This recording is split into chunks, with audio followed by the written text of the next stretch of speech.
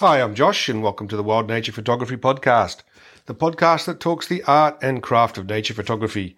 It is the 8th of March 2022, and this is podcast number 40. 8th of March. Jesus, this year is just flying past. It's hard to believe that, we're already almost halfway through March. Almost, I say it's the 8th of March, but we're getting closer to halfway through March. But with January and February already gone, it feels like this year is going to be one of those years that just absolutely rockets past. Certainly 2021 was a disaster and ran about as slow as I think I've had a year run in many years. But 2022, boy, it seems to be rocketing past. Let's move on to the topic of today's podcast. I'm in the final throes of my preparations for two expeditions, the first of which is to Ellesmere Island in search of the Arctic white wolf. And then from Ellesmere Island, I'm actually going to go directly up to, well, not directly, but via London, I'm going to Norway and then on to Svalbard for my Svalbard Return of the Light expedition. This was an expedition that was actually scheduled to run back in 2020 before the pandemic hit. Then the pandemic hit, threw a major spanner in the works, and the trip got delayed until 2021. And then with the ongoing pandemic, it got delayed until 2022. And now finally I'm getting an opportunity to complete this trip. So I am very much looking forward to that. Svalbard in April is absolutely fantastic. It is a wonderful place to be, beautiful light. Fantastic opportunities. It's just a great place to be at that time of the year. So as I say, I'm in the final preparations of preparing for both of these expeditions. And I was hoping to be able to pack for both these trips in one single large North Face duffel bag. And I've just now finished trying to shoehorn everything into that bag. And it just isn't going to work, unfortunately. I just have too much gear. Because I'm going between the two locations, I really need... and because I also have actually a private snowmobile expedition with a client in Svalbard before I board the ship, I actually need quite a lot of equipment for this trip. I need my snowmobile helmet, which takes up quite a lot of space in my bag, plus all the extreme cold weather gear for temperatures as low as minus 50 in Ellesmere Island. So packing is a bit of a nightmare. I've had to spill over into a second duffel. One of the smaller North Face duffels. It's just how it's going to have to be. It's going to be a bit more of a logistical nightmare to manage through airports, but I really have no alternative. I just cannot fit everything in the one duffel bag with the big Baffin boots, with the big outdoor down clothing, especially the pants and jacket. They just take up a lot of space, not to mention the gloves, the hats, all the other stuff that goes along with it. So even with the two bags, I've had to make the decision to actually ditch my tripod and not bring it. I had planned to bring it along with me, but ultimately I don't really need it. It was a bit of a luxury to have the tripod with me. I can do everything handheld. I like to be lying down on the ground when I'm photographing wildlife. Quite often I'll just use a beanbag for that when I'm lying in the snow. Having a tripod would have been nice when I'm on the ship in Svalbard, because it makes operating the large camera and lens much easier when I'm shooting from ship. But I can live without it, and that's I guess that's the key factor. So unfortunately, the tripod's had to come out of the bag. Everything else will fit. Because the tripod's out of the bag, it also means the big Sakla fluid head, which I like to use, is also out of the bag, and that actually saves about 4 kilos. Nearly 5 kilos with the tripod. So it's a nice weight saving, and certainly a nice bulk saving as well. But as I say, it's really the big winter cold weather gear that just takes up a lot of space in the bag, with all the layers that you need to have in order to protect yourself against the cold when you're exposed to it for so long. It just takes up a ton of room, and there just isn't room, unfortunately. I'd have to really take both large North Face duffels if I was going to bring the tripod. And I've done it before. It's not fun to try and manage those two big duffels through airports. Even with the second smaller one, it's going to be a bit of a pain. But as I say, just no alternative. My plan is to actually repack completely when I get to Ellesmere Island. After a lot of thought on how to pack my camera gear, and I'll come to camera gear because camera gear is really the topic of this podcast, and why I've ended up converting to the dark side, but we'll come to that. I want to get back on just what I was finishing, and I've actually now just lost my train of thought. I'm sure it'll come back to me. I was talking about repacking. So once I get to Ellesmere Island, I'm actually going to repack and reorganize my bags and leave a bag in Grisfjord before we head out on snowmobile.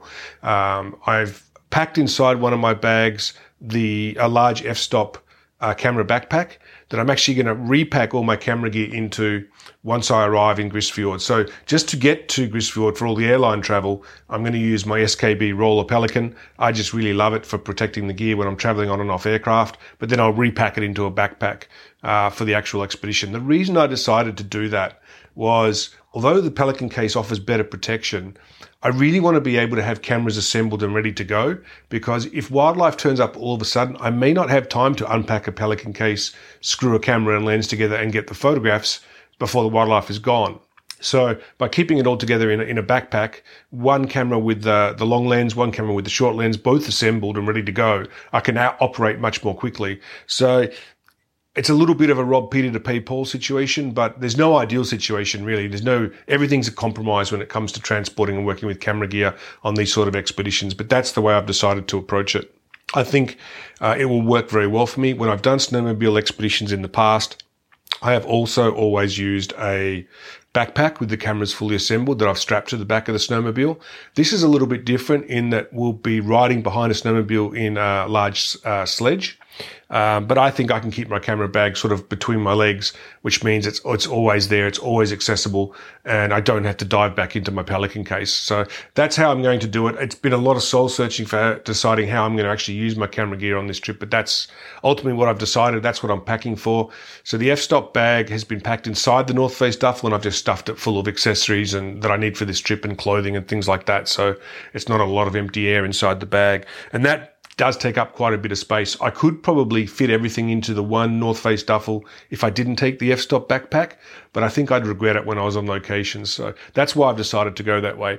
So anyway, let me come to, we'll come to that camera gear and the topic of this podcast in a moment. I just want to actually talk about the flights, because the flights to get to Ellesmere from Australia actually even eclipse, in terms of number of flights, how many I would actually do to get down to Gould Bay for the Emperor Penguins in Antarctica. So if I was flying down there, I would typically fly Melbourne to Sydney, Sydney to Santiago, Santiago to Punta Arenas, and then from Punta Arenas down to Antarctica, and then from Antarctica at our base camp, take a Twin Otter out to the Emperor Penguins, which is a total of about, I think it's 5 flights. Let me just work. Was it 5 flights? Melbourne to Sydney, Sydney, Santiago, Punta. Yeah, it's 5 flights. But to actually get to Ellesmere Island, I need to go Melbourne to Sydney, Sydney to Vancouver. I need to overnight in Vancouver, then Vancouver to Ottawa. And I need to overnight again in Ottawa. And then from Ottawa, life gets a little bit more complicated because the planes get smaller and smaller for each stop. So it's Ottawa to Iqaluit, Iqaluit to Arctic Bay to Resolute, and then finally a small Twin Otter aircraft to Grisfjord and Ellesmere Island. So that's a total of, what did I work that out as? It's like 9 flights, I think, each way just to get to Ellesmere Island. So, plus, of course, then the return flights as well. But I won't fly back to Australia directly. I'll actually fly back to Ottawa and then to Vancouver. And from Vancouver, I'll hop across to London, from London to Oslo, and then Oslo up to Svalbard. It means by the time I get back from this trip, I will have done a total of 19 flights. Just for these 2 expeditions. I already did 11 flights for both the Iceland Arctic Fox trip and the Finland Winter Wildlife trip, which basically means by the time I get back in mid-April, I will have done 30 flights already this year. So that's a lot of flying. I'm probably going to have less flying than that in the second quarter. I'm hoping to have less flying. Certainly, I'm going to have a month off when I get back from Svalbard.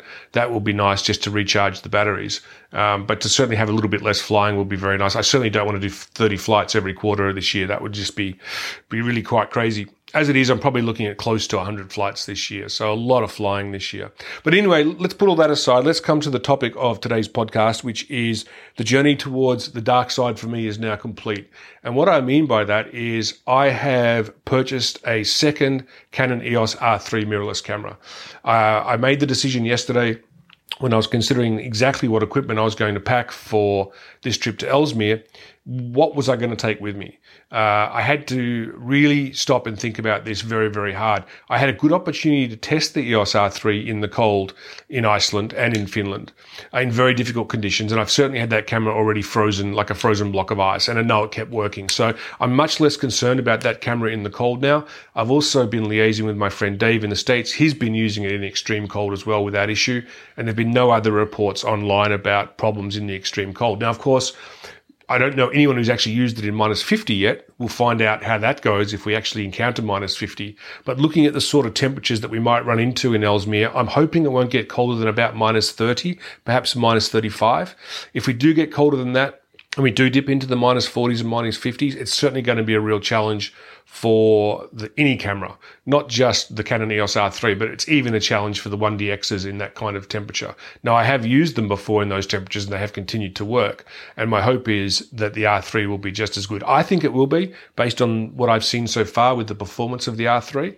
And thinking about what camera gear I was actually going to pack, because I was packing the R3 as my primary camera, one R3 and one 1DX Mark III was actually my original thinking. Because that was the case, I was packing the 14 to 35 RF, which is really a do-it-all wide-angle zoom lens for the RF system. It's a fantastic lens. It's pin-sharp, corner to corner. It really is small, lightweight. It's just about the ideal lens. And often 16 to 35 is just not quite wide enough. So 14 to 35 in the RF system is a real boon. So I really wanted to take that lens. I also really wanted to take a mid-range zoom. So just for some candid snaps and things like that. And I already had the RF 24 to 105. That mates up very nicely with the 14 to 35. And the new Canon RF 70 to 200 2.8 is a lot smaller than the old EF version. So I also wanted to pack that because it was smaller and lighter. So when you consider that I'm now packing 3 EF lenses that can't be used, RF lenses rather, that can't be used on a 1DX, I was really starting to question, well, why am I taking a 1DX?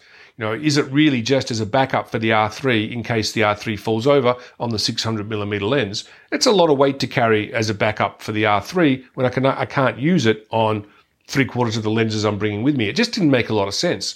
So I was heading over to Canon yesterday to pick up a 2x teleconverter for my 400 2.8. Thinking I would ask the question, do you guys have an R3 in stock? Knowing that at the moment these things are pretty much unobtainium around the world. They're basically impossible to get. And Canon Rumors even said on their website a couple of days ago that there's now a 6-month delay and backlog on R3 orders. Anyway, as it happens, fate was on my side. Sun Studios and Canon actually had an R3 for a customer in stock that they no longer could afford to pick up and were happy to let go, so I grabbed it.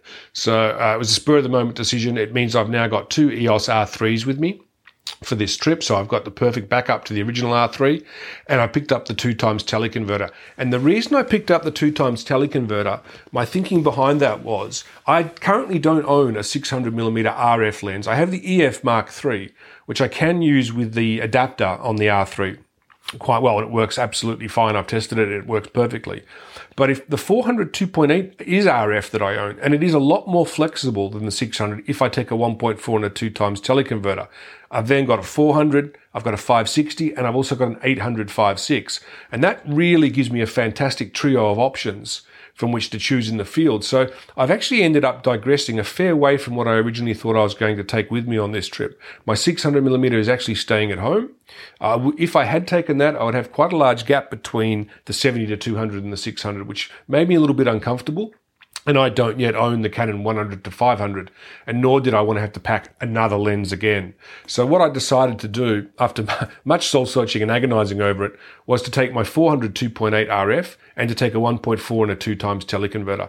Now, I've done some testing with the I tested the 1.4 extensively in Iceland and Finland, and I found it's basically invisible on the camera. I cannot tell when I've used it and when I haven't, unless I look at the focal length. The quality is just that good.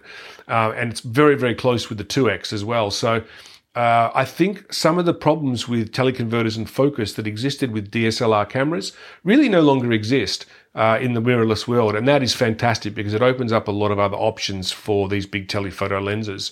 So that's how I've ended up deciding to pack. I'm going with the 14 to 35 RF, the 24 105 RF, the 70 200 RF, the 2.8, then a 400 2.8 RF with a 1.4 and a 2X teleconverter. And that'll give me focal lengths all the way from 14mm to 800mm. And importantly, it doesn't have any really big gaps in the focal range either. It gives me a lot of options. So by taking a full mirrorless RF kit, my journey towards the dark side and mirrorless is actually now complete. And when I got home last night and unpacked the second R3 and I started to think about this, and what it actually meant was, I am probably now close to done, if not done, with DSLR cameras. And if you had said to me just a few months ago, Josh, you'll be shooting a full mirrorless kit in a couple of months' time, I wouldn't have believed you, and I probably would have laughed. I just didn't think it was going to happen and the transition would happen so quickly. But it has. My time in Iceland and Finland with the new R3 has really convinced me that the issues, if you like, for lack of a better word, or the gotchas with mirrorless cameras are far outweighed by the benefits of blackout-free shooting in the R3. That's just a godsend for wildlife. 30 frames a second is nice to have. Not a deal breaker for me, but nice to have. But more importantly, this animal eye autofocus and focus points right out to the edge of the camera. Those are the three things that, for me, made the switch just a no-brainer. So now what it means is I will probably sell my DSLR equipment when I get back from these two expeditions. Quite honestly, I can't see myself reaching for the 1DX Mark III anymore when the R3 pretty much does everything better than the 1DX Mark III. Now, I still don't feel that it's as rugged. I still feel, having now used the articulated screen in the field in winter in difficult conditions, that it is prone to breakage, and that I need to be very, very careful if I do take the screen out how I use it. One of the interesting things I encountered that you don't think about when you're sitting with the camera perhaps in your lap setting it up is shooting with the camera in those sort of conditions where you've got blowing snow and the snow's getting in and around the articulated screen and melting because of the warmth of your hands and then refreezing. The articulated screen actually ended up freezing in place in Iceland, and I couldn't unfreeze it. I literally had to melt the snow that had refrozen in there as ice before I could get it open. So that's just something that I'm now aware of. It means I probably articulate the screen even less than I would have before. And for sake of closure, I've said it before, I'll say it again, I would have preferred the R3 not have an articulated screen. And it is my serious hope that when an R1 comes out, that it doesn't have the articulated screen. I know, again, I'm really in the minority on this. I know most of you out there love articulated screens and wouldn't trade them for anything. For me, I just think they're a real pain. I could live without it. But again, it's a small price to pay for all the other benefits that mirrorless system brings. Another interesting thing that I noticed in relation to autofocus between the R3 and the 1DX Mark III.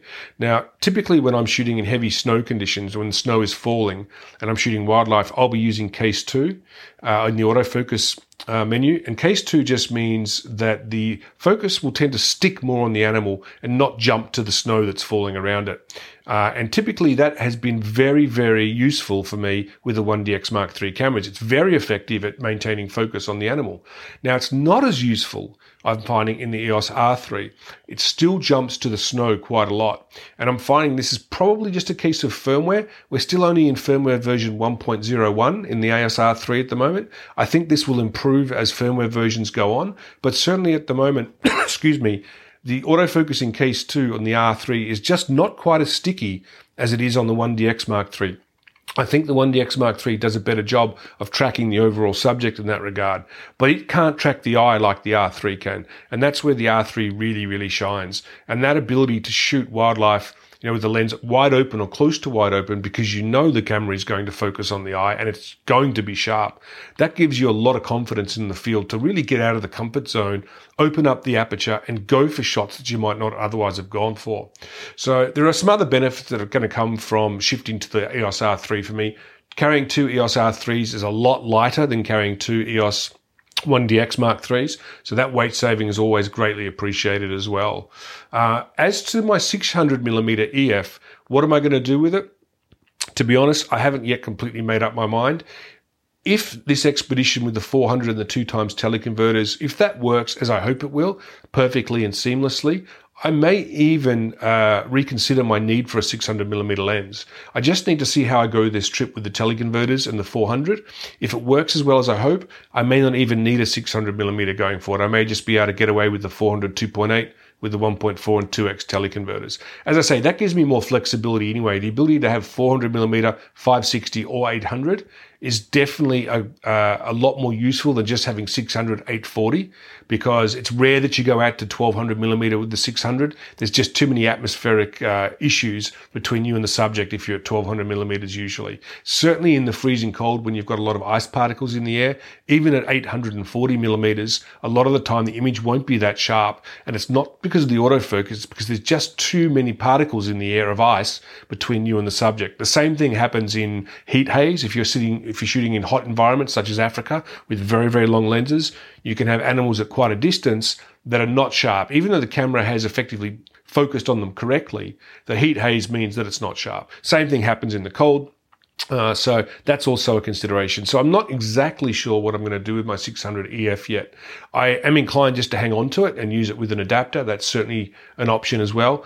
I just have to see how much I use it, because obviously there's a lot of money tied up in that lens, the equivalent of about 16 or 17,000 Australian dollars tied up in that lens. So it's a lot of money to have sitting in the cupboard if it's not being used. So I'll evaluate that when I get back from Ellesmere Island and Svalbard, and make a decision on what I'm going to do in that area. Certainly, though, my transition to the dark side is complete. I am now a mirrorless shooter. It's happened way faster than I thought it was going to. I honestly just didn't think it was going to happen this fast. I am glad that I didn't jump earlier than I have. I have seen too many issues with mirrorless cameras in the cold. I have seen too many development issues with them. I feel now that the technology is relatively mature, and that the current generation of mirrorless cameras from Canon, Sony, and Nikon in particular, so that would be things like the Nikon Z9, the Sony A1, and the Canon EOS R3, and even the R5 for that matter, and R6, have really come of age and now really are effectively professional cameras that can be used by people who are really, really serious about their photography. And it's interesting that I am really now starting to see very few DSLRs now on my workshops. Almost everybody is shooting full mirrorless kits these days. The Ellesmere Island expedition is a little bit of a anomaly, just because we are going into such an extreme environment. And I know a lot of people are bringing their DSLRs for this trip simply because they are proven entities. And I totally understand that, and I respect that, and I think it's the right decision. To be bringing something that is a proven entity in the cold is a very good idea. I do have a little bit of a luxury in that if I go on this trip and both my cameras fail in minus 40 degrees, in that I know I will be back in Ellesmere again in 2023, and I'll have another opportunity. So I have that in the back of my pocket, which is just a little bit of insurance, I guess. But I'm very comfortable going with the two R3s, having now used them in the sort of conditions I've used them in. And I really abused that camera when I was in Iceland and Finland. I really did throw it around in the snow. I deliberately got that thing frozen and completely cold soaked. I gave it a very, very hard time. I certainly gave it an equally hard time in Finland as well, because I wanted to test it and see just how good it was. And could it stand up to the sort of abuse that I'm typically dealing out to my cameras? Because to be honest with you, they're just tools for me, and I'm out there to take the photographs. I'm not really into fondling the cameras and having them sit in nice glass cabinets where I can see them. That's not what they're about for me. Those who've photographed with me in the field know how hard I am on gear and how I'll just dump it in the snow and then come and pick it up a little while later when I'm ready. So I'm hoping that this will be the right decision for me. It feels like the right decision in the right time to be making the transition. Making the transition to mirrorless. It's just happened faster than I thought it would. I really felt that I was going to operate more or less in a hybrid situation for probably 6 months. And I even talked about this in a prior podcast, where I would operate both the DSLR and the mirrorless camera for quite some time. It just hasn't worked out that way for me. The testing of the EOS R3 convinced me that this was the way to go for all the benefits that I mentioned. And as I said, the issues with running RF glass on DSLR cameras and the fact that you cannot, and then I wanted to take this particular series of RF glass with me on this Ellesmere trip, meant that really it was the time to get a second R3. I did think about the R5 as an option, but the reason I went with the second R3, there were several reasons I went with the second R3 actually. First one is I really like to operate with two cameras of exactly the same type. I like to be able to shift without thinking about where buttons are located, different menus, or different ergonomics. It's very important to me in the field. The second reason was batteries. I wanted to have a camera that used the same battery so that they were interchangeable and I didn't have to carry two separate chargers. That was also very important to me, because two separate chargers, two separate sets of batteries becomes a real pain, especially when you're carrying batteries for heated socks and gloves and things like that, which I am on this trip as well. So that's it. My transition to the dark side, as I say, is now complete. I am now a full mirrorless shooter for not only this expedition, but the Svalbard expedition as well. I will be leaving for Ellesmere via Canada just a little over 48 hours from now. So I have a lot to do between now and then. I need to finish my packing, which, as I said, is now 2 North Face duffels instead of 1. And I need to do the usual documentation for entry to Canada and organise a COVID test. etc., etc., etc. I am going to try and podcast from the road a little bit, although I'm going to be offline a lot while I'm in Ellesmere Island and again while I'm in Svalbard, both out on snowmobile expedition and also on the ship as well. So the opportunity for internet access is going to be very, very limited, but I'll try and do some blog posts, excuse me, and also do a podcast or two if I get the chance as well. I'm really, really keen on that. One last toy I'm considering taking with me, I haven't committed to it yet, is I'm considering taking a DJI Pocket 2 to do a bit of vlogging. I'm not a vlogger. I don't really want to be a vlogger, but I think it might be interesting for Ellesmere to shoot some video along the way, and that's a very good way to do it. So I may pick up a DJI Pocket 2 tomorrow before I leave for the airport. I'm still thinking about that and which way I want to go. So that's it. I think we're going to wrap it up there. I've gone on a bit longer than I really wanted to, but I think it was important to sort of document my thought process on why I shifted to mirrorless and why it's happened so fast for me. I really thought it was going to be a much slower transition than it ended up being, but the benefits outweigh the cons, and it was the time to do it. So that's it from me for today. I'm Josh. It has been the 8th of March 2022. This is the Wild Nature Photography Podcast, and I look forward to seeing you out in the field, where I hope very, very much that I'll be photographing the white wolf in just a few days from now. We'll see how that goes.